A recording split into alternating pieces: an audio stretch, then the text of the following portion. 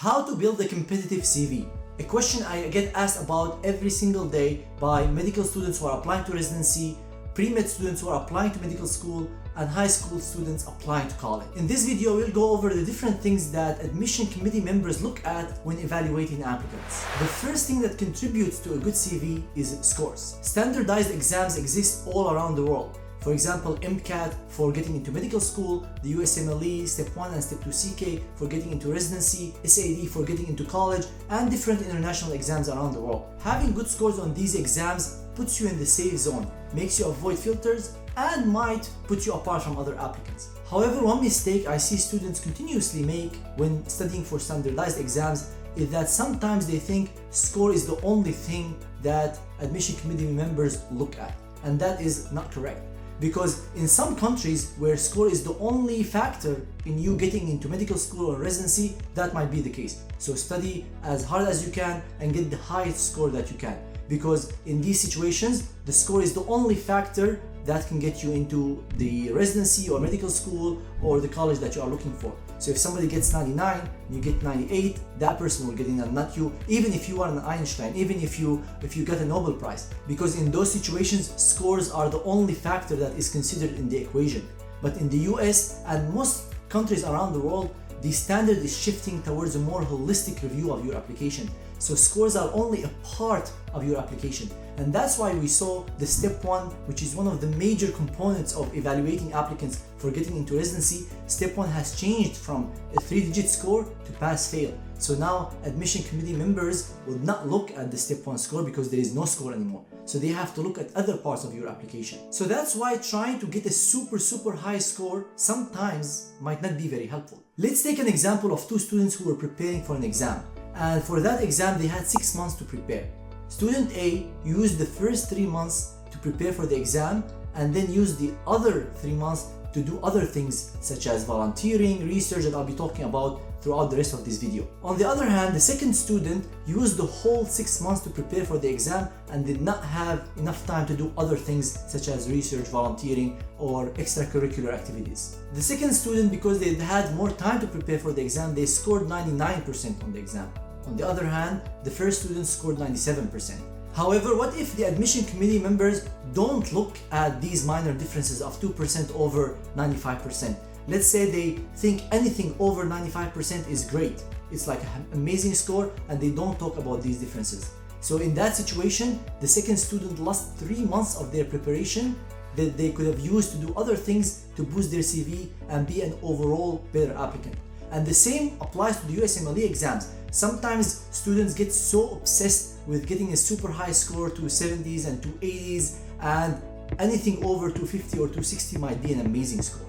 So that's why I'm trying to say having a great score is definitely an important factor, but don't spend so much time trying to get that extra 2 or 5 points while you can use that time to do other things such as building connections, research, and the other things that I'll be talking about in this video. So in summary, for the first point, try to get a good score, but don't spend so much time trying to get extra few points that are not going to make a difference in the eyes of the people evaluating you. But what is a good score? Some people might ask. For residency applicants, Step 2 CK is going to become the main score that people will be looking at.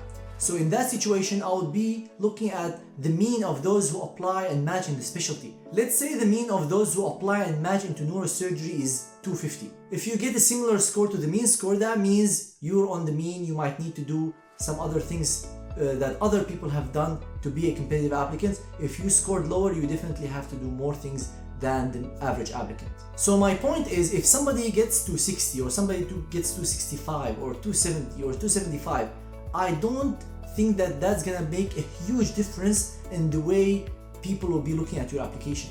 As long as you are scoring well, that means above the mean, way above the mean, that is more than enough for you to qualify or check the box of the score. So in summary, for scores, try to look at the data. Try to see the mean score of those who match in the specialty that you are looking for. Try to meet that mean or go a little bit above that, but don't spend so much time trying to go way above the mean to get that extra few points. The second thing that you can do to improve your CV is research.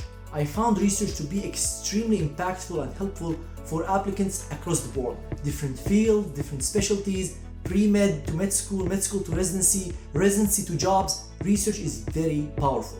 Why? Because you are making a difference in people's lives. You are changing the field by your research. That's why research is important.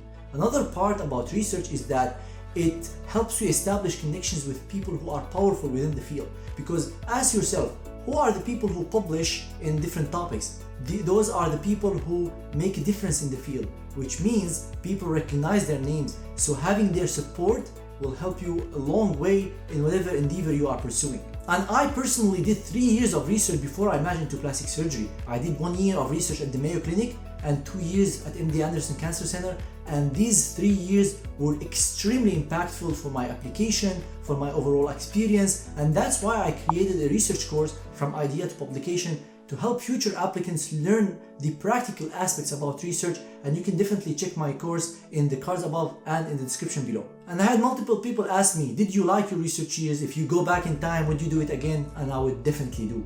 I learned a lot during my research time. It helped me learn about the culture, learn about research, learn people in the field, and that was a major part of me matching into my dream specialty, plastic surgery. However, research is not for everyone. Some people do not enjoy research, but I recommend you give it a shot, because some people have not done research during their schooling, during college, and they think that they don't like research without actually doing it. So in my opinion, try it. Try a few months of research, see if you're someone who might be interested in that, and if you like it, it's going to be a big part of your CV and make you a very competitive applicant. The third thing that you can do to build a competitive CV is leadership skills. So try to find opportunities in your school in which you can be a member of an interest group, a leader of an interest group, chair of a committee, be part of these organizations that are part of your specialty. For example, the American Medical Association has a section for medical students. In different societies for plastic surgery, for surgery, they have a section or chapter for medical students. You can do something that is not related specifically to medicine. You can be a leader in a sport activity or in music activity.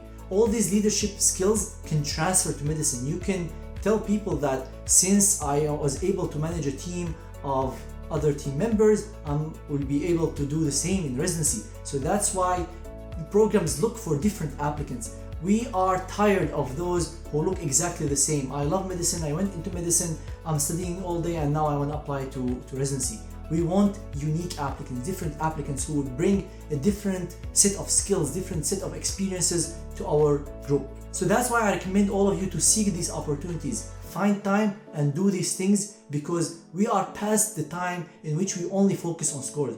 We want all-rounded applicants who are experienced with life and can get good scores, and that's why these things look very attractive on your CV. The first thing I want to talk about today is volunteering. You volunteering to go and clean the street, you volunteering to help poor people in your city get medical care, get food, help organize a conference, help organize a marathon. There are endless opportunities, and they don't have to be specifically in medicine.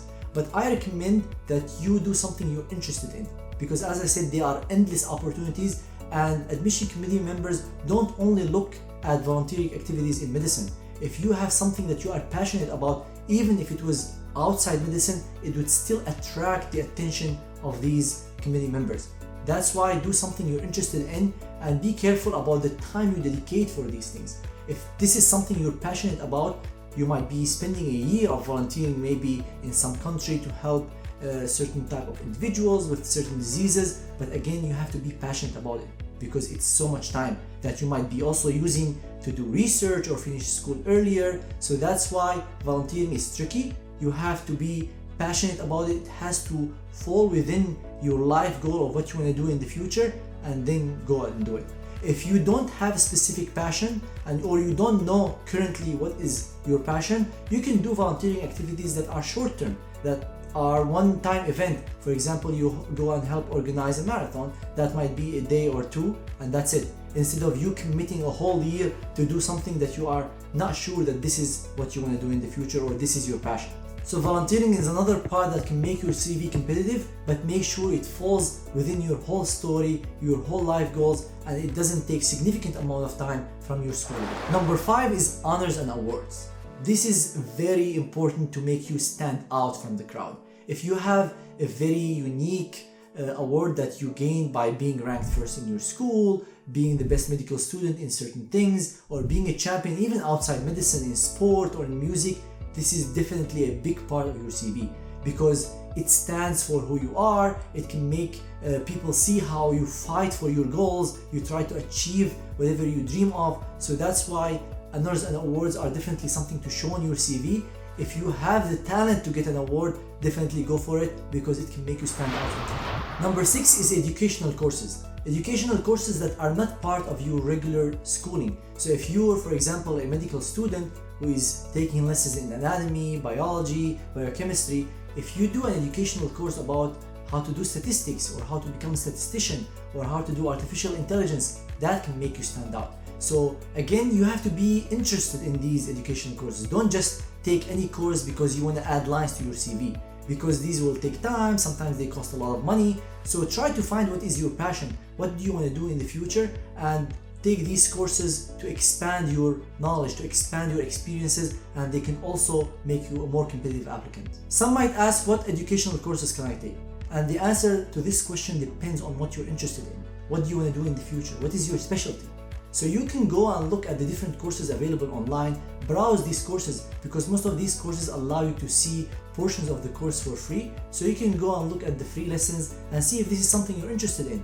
You might be doing something related to your specialty or something totally different. So if you go, for example, on Skillshare and see the different courses, maybe you can take a course about painting or about making YouTube videos or editing videos or artificial intelligence. There is endless number of opportunities for you to learn, and if this is something you're interested in, this can have your CV look more competitive and also make you a more rounded applicant. Number 7 is job experiences. Job experiences are another thing that you can add on your CV and make your CV competitive.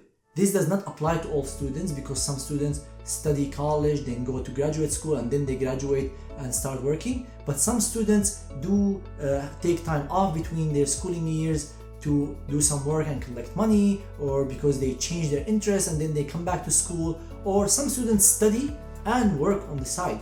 And these working experiences might add to your overall experience. So if you're an engineering student and you have a side job of a company, you manage a company, or you're a marketing consultant, or you're a medical student who's an illustrator or an advisor, these experiences and skills make you stand apart from other applicants, make you a more competitive applicant.